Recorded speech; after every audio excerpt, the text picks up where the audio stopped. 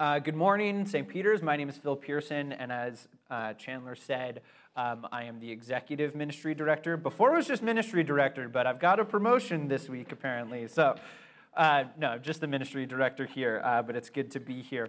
Before I start, I thought I would tell a bit of a story that I was not planning on telling, but I didn't have many jokes in my sermon, so I thought I'd start off with something more lighthearted. I just got back into church ministry the past couple months, but in my early 20s, I was a campus pastor back in Waterloo, Ontario. And at one point, while I do this, I'll have Heidi and Stuber pass out baskets. There's going to be paper and pen. Take a piece of paper and a pen. It's going to come back later, I promise. So I was a campus pastor back in Waterloo, and it was in my fourth year of university that I started pastoring through a strange series of events. And at one point in this year, a couple in church were like, hey, we really want to get baptized. And I was like, oh, amazing. Like, we were Pentecostal non-denominational, so there wasn't high rules around baptism. And I was like, this is great. I'm going to baptize someone at church. But there was an immediate problem in that we were on the fourth floor of the university campus in a nightclub, and we were in a fancy church that had some sort of baptismal tank or font. So I was like, oh, well, that'll be easy. I'll just go to Walmart and buy a kiddie pool. And so I bought the kiddie pool, and I brought it to the fourth floor of the nightclub. And the pump in the pool was broken, so I had to blow up this large kiddie pool before my sermon. So I pumped up the kiddie pool. And then the second challenge was we had no hose, so we just filled up the kiddie pool with beer pitchers of water, not with beer, with water, don't worry. So we were filling it up, and then it was awkward because the person had to sit in the kiddie pool to start. It's not like standing and going down. There was a lot of logistics errors that I, in my young age, had not thought of. I needed a ministry coordinator like Heidi to ask all those questions for me.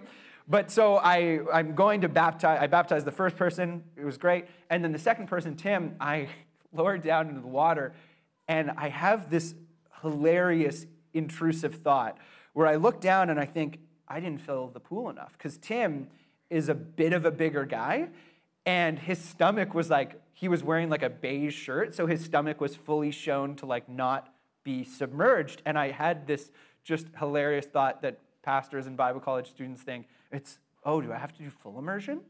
This isn't full immersion. So while I drop him in the water, I look down and see this, and I just begin splashing him with water. And then I was like, oh, I got to pull him up. And I had to include that because that was my story on baptism. And I haven't baptized anyone since, so don't worry. I don't have to do that for some time. But anyways, it's great to be here, and I'm very excited to share with us today. If you've been journeying alongside with us over the past several weeks, we've been doing a series called The Encounters of Goodness. And this has taken us to the side of the road in a vision, a dream of stairs descending from heaven. It's taken us to pillars of fire leading through the wilderness. It's taken us to a graveyard where a garden is blossoming. And it's taken us to the old weathered tent outside of town. And each one of these stories has focused on God's goodness, his love, his grace, his inclusion, acceptance, his mercy, and tenderness. And for me, this series has been such a gift because I feel like each week it is giving me more and more lenses to look at my life, to see God showing up in surprising ways, to see his leading presence in my life, to seeing gardens coming forth where there were graveyards, and to a reminder to go back to those places where I had encountered him before. And I hope they've been a gift for you as well. Today we're going to examine another encounter, and this is a rather unique encounter. All of the encounters have been unique, but this is extra special, you could say, because this encounter is between God and God.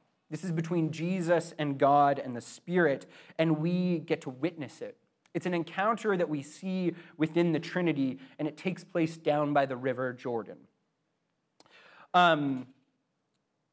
Let me read the text one more time, or part of the text that we're in, and I'm going to use the ESV translation instead of the NIV, and I'll highlight why after, though the NIV is our kind of chosen translation. I'll dive back in, Matthew 3, verse 13 to 17. Then Jesus came from Galilee to the Jordan to John to be baptized by him. John would have prevented him saying, I need to be baptized by you, and do you come to me? But Jesus answered him, "Let it be so now, for thus it is fitting for us to fill all righteousness." Then he consented, and when Jesus was baptized, immediately he went up from the water, and behold, the heavens were opened up, and he saw the Spirit of God descending on him like a dove, and coming to rest on him. And behold, a voice from heaven said, "This is my beloved Son, with whom I am well pleased." There are a number of really interesting things going on in this passage that I think we often just miss, having been in church for some time and been acculturated to the concept of baptism.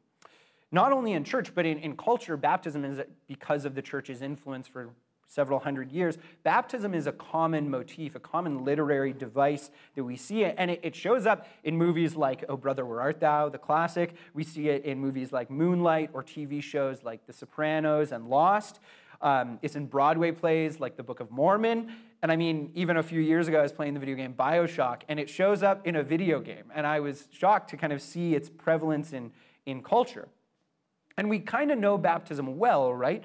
Though it's practiced in different denominations in different ways, whether adult or infant, and here at St. Pete's we do both, we become acculturated to it, and so we don't notice something big going on here. And if you've been baptized yourself or you've seen someone baptized, you've probably heard the words that in baptism, the person is being baptized into Christ, into his death and resurrection, that the waters are a symbol of Jesus dying, and coming out of them is coming alive to new life, dying to the old self and coming alive to a new self. And that concept of baptism should actually force a question on this text. Why is John baptizing? Because he goes and baptized Jesus long before the death and resurrection. And so it should force a bit of a clarifying question. What is John doing when he baptizes people before the death and resurrection? Well, the really interesting thing is that in the Gospels, when baptism comes, it's the first time in all the Bible that it fully comes in this form. Before this, baptism is never talked about. There is a Jewish ritual of washing, but it's not baptism. And as far as we understand it, baptism came in the intertestamental period, which is between Old Testament and New Testament, and we see it pop up in groups like the Essenes, who were a religious separatist group that were actually responsible for the Dead Sea Scrolls, and they were practicing baptism. And John takes baptism and he shapes it in a new way. He creates it to be a prophetic act, and he's inviting the Israelites to pass through the waters in preparing for the Messiah, repenting of sins. And the location here is so important to what's going on because it's the Jordan River, and it's pointing back to some of the narrative threads that are at work in the act of baptism. Because the Jordan River, 1,000 years prior, was where the Israelites entered into the promised land from the wilderness on dry ground. They passed through the waters on dry ground, to enter into the land that promised them. And this imagery in baptism, it ties to Noah and the ark, passing through the waters of destruction. It connects to Moses and the crossing of the Red Sea, also passing on dry waters or dry land. It connects to Jonah being swallowed by the fish for 3 days and then coming out. And John is taking this imagery, this baptism, this act, but pointing towards something new. And he's inviting the people of Israel to come and recommit themselves, to repent of the ways that they've gone away from God and to return to him. And I need to say, it's not just individually that he's inviting them. It is communally as a people saying we need to turn and recommit to God to prepare our hearts ultimately for Jesus. And so in the work of baptism, we have each of these narrative threads kind of coming to fruition when John is baptizing. And so he's not baptizing in death and resurrection, he's baptizing through the waters as fulfilling those stories of Israel in the past. And that brings us to a second question, of course, of why would Jesus get baptized? Because if baptism is about repentance and realignment, as far as we understand Jesus, he was without sin. That's what the scriptures point to. So why would Jesus come to be baptized? And I mean, we see this at work in the text because John says, I should be baptized by you. I'm the one preparing the way for you, and yet you're coming to me to be baptized? And Jesus' line, I always just love the simpleness of Jesus in text. And he just says, it's proper for us to fulfill all righteousness. And he doesn't clarify more than that. But to him, it's this act of fulfillment. To him, to Jesus, being baptized is a fulfillment of all that has come before him. It is a fulfillment of him following in the obedience of God, and it's a fulfillment that will ultimately lead to the cross. And even there's a subtle play there when John says, I should be baptized by you, and Jesus says, no, I'm going to be baptized by you instead. It's also saying, I'm going to be baptized so that this will lead to the cross, so that in your baptism, I'm replacing you.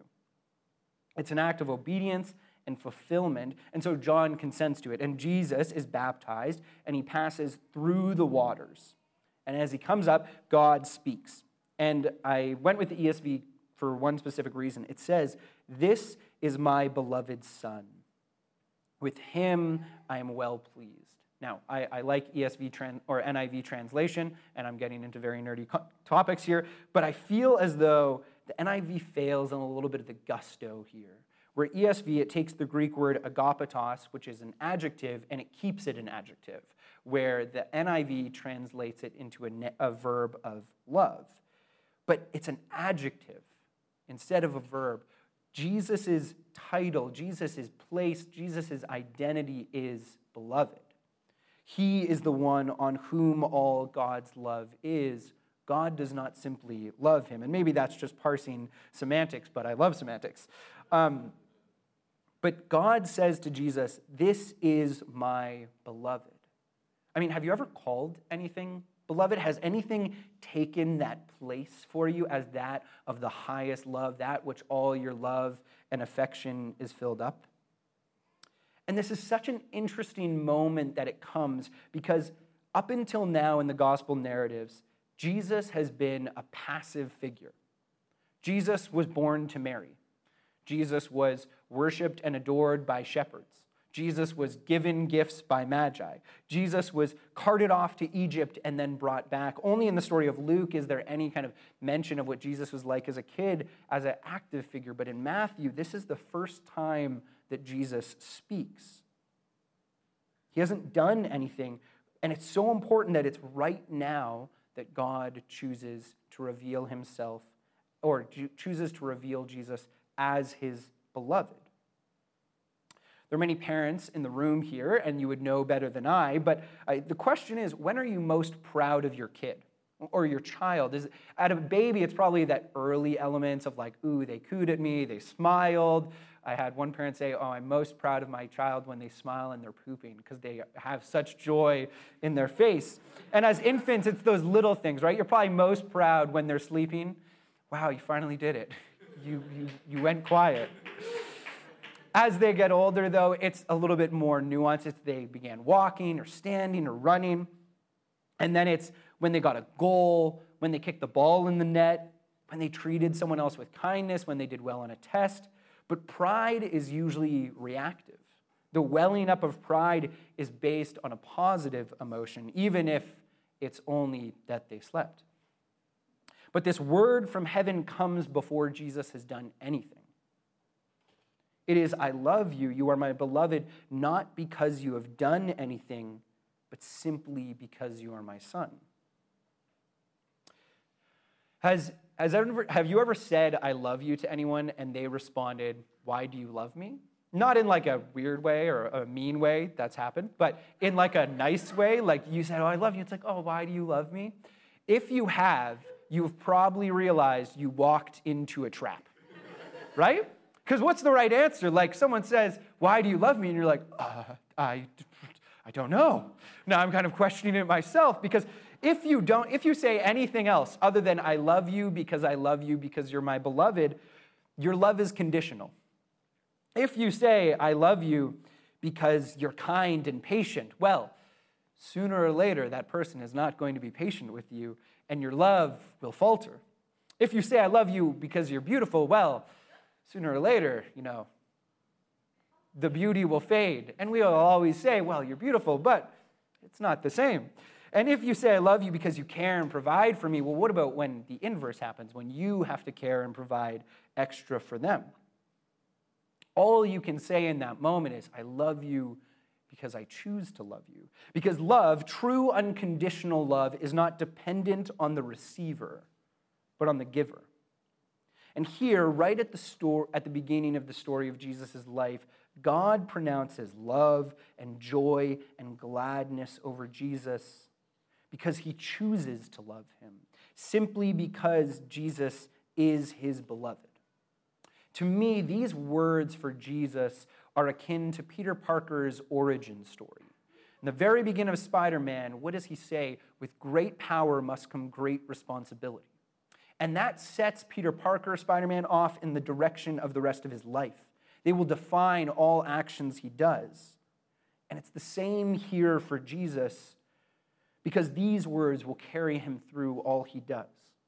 Before all else, love is spoken. Before all else, joy is expressed. And before all else, Jesus is God's beloved.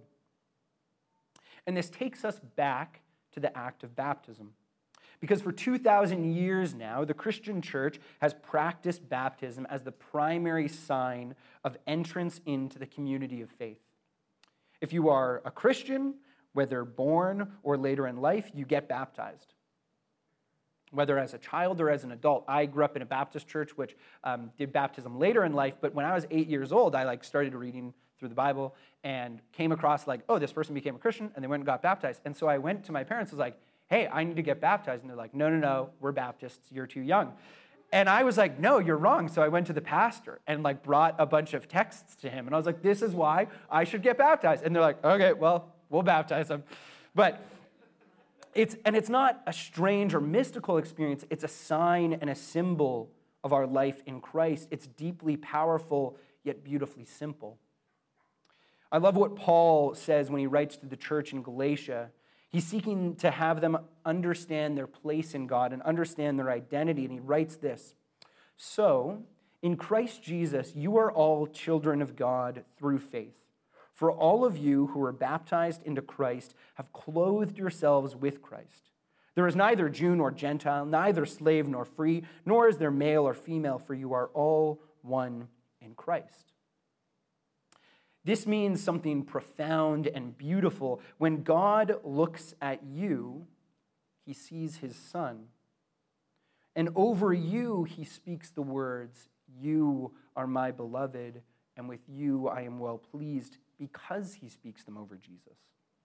When you are baptized and you enter into the community of faith, when you choose to follow Jesus, those words are said over you. And to Paul, this putting on of Christ overrides every other sense of identity we have. First, it overrides our sense of nationality, right? We can't simply be identified as Jew or Greek, Canadian or British, Nigerian or Brazilian, because first, we are beloved. And to Paul, it overrides any sense of status or power. We no longer identify ourselves as slave or free, rich or poor, boss or employer, lawyer or cashier, employed or unemployed. We are beloved. And it overrides male or female, son or daughter. No, beloved. When we choose to follow the way of Jesus, when we choose to become his apprentice, when we invite him into our hearts, our lives, our hands and feet, God looks down at you and says, this is my beloved. And with you I am well pleased. Like creation, God looks over Jesus and says, it's good. It's very good. All my love is on you. And so Jesus' fulfillment of righteousness here in the act of baptism becomes our story, our origin story. It becomes the place where we understand our true identity.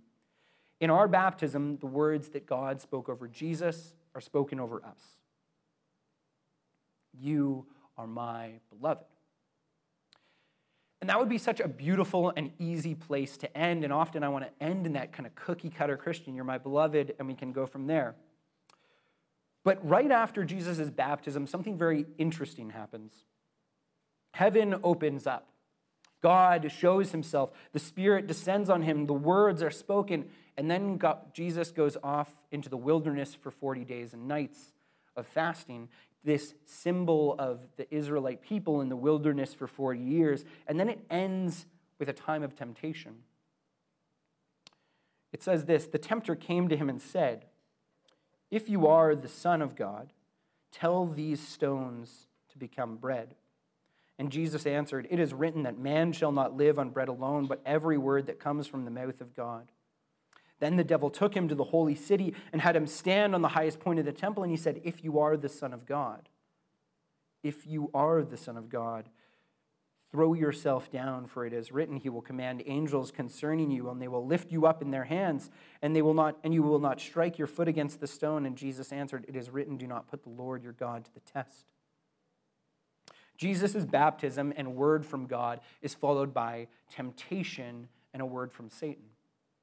These temptations are, of course, a callback to Adam and Eve in the garden, to the people of Israel in the wilderness, and the temptations are around identity.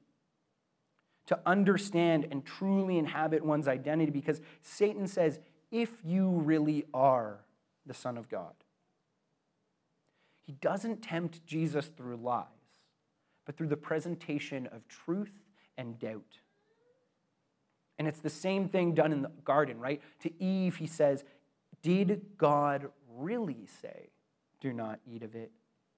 You can hear Satan whispering in Jesus' ear, if you were the Son of God, you wouldn't be in this place. You wouldn't be challenged like this. Just use your power. Do a miracle. Do the trick. And it's an interesting trick because at first it doesn't even seem bad, right? Just turn stone to bread. And in fact, Jesus will later feed multitude by making bread, but the subtle play here is that it's a showing of a lack of reliance on God the Father. By doing that, he would be acting in his own power instead of humility to God. But Satan is saying, just check. Just make sure that you're the Son of God. These temptations are a direct challenge to the words just spoken over him. They are trying to twist the words of love and joy. They're seeking cracks in the foundation. They're seeking cracks of doubt in the foundation of trust. And I mean, maybe Jesus thought to himself, did God really say that to me? Am I really the one he loves? I mean, it's been 40 days and I don't see him. But the tempter wants to twist the words and their meaning. He does it twice, if you are the Son of God. And all temptation is really the same for us. Because if we have embodied those words into our hearts and minds and hands, it becomes the question for us, do we really believe it? All acts of sin are ultimately idolatry, and what I mean by that is we put other things in place of God. We allow other words to have power over us instead of God's words. Instead of allowing God's words to define us, we become fueled by the fears and the desires that come when other people speak over us. When I was younger, I had a person in my life that often jokingly and sometimes seriously called me a lazy good-for-nothing. Again and again it was said. And then suddenly I was 27 years old and doing counseling, and they asked the question, why do you work so hard? And I was like, oh, I don't work that hard. And they're like, no, you're obsessed with work. You never want to be called lazy. And I had this breakthrough, oh, that word has defined me for 27 years. I allow it to be the thing that drives me. Or I used to be so worried about being poor, and so I would just pinch every penny. I was filled with anxiety and worry about being viewed as poor. And so like in our first year of marriage, my wife and I would fight about any sort of spending. You bought a cheeseburger? Why didn't you just buy a hamburger? It was 40 cents. But I allowed those words of poverty, of worry to overwhelm me. Or maybe it's beauty, right? Why do we spend hours at the gym trying to craft a perfect body? Well, maybe it's I'm worried that people don't think I'm beautiful enough. Or people have said I'm beautiful and I need to keep that image up. Or love. Maybe people have said they love you, but you're worried about losing that love, so you do anything you can to keep their attention and affection. But it's other people's words that's what's driving us. Sin comes when the tempter says, but what about the other words that people said over you? Are you really the Son of God, or are you lazy? Are you really the Son of God, or are you just beautiful? But Jesus overcomes temptation by reliance on the Word of God. I'm going to flip back and I'm going to lose my point for a moment, but he says, man shall not live on bread alone, but on every word that comes from the mouth of God. And this is coming from Jesus, who just heard the words of God over him. And he's quoting Scripture, of course, the words filled with God's words. Jesus relies on God's words, on Scripture, to overcome this temptation, to root himself in his identity. And through these temptations, he fulfills all righteousness because he does what we can't. He passes the test. He overcomes the temptation. And through doing that, he redeems the garden, he redeems the wilderness, and he redeems all the times that you and I fail. Because he does what you and I could not. But it all starts with God speaking his goodness and love over him. His response is only based on God's love over him first. You are my beloved. And though we can attempt to emulate Jesus, we know ultimately that we will fall. We will put other gods before God. We will doubt the words said over us. But Jesus has fulfilled that for us. And so in baptism, we are reminded, you are my son, my daughter, my beloved, and with you I am well pleased, because God sees Jesus when he looks at you. I need to hear these words often. This sermon has been such a wrestle to work through because it's brought up all those words that I use to define myself. So I have a small embodying practice. It's just going to be brief. At the beginning, you were given a piece of paper and a pen. And I simply want you to write whatever those words are. And they can be positive or negative, good or bad. Just write them down. And then when we come to take communion, at the basket in front, there is a different set of words. You are my beloved. I want you to take those if you're willing. Carry them with you. Put them in your phone. I have them right behind my computer at work.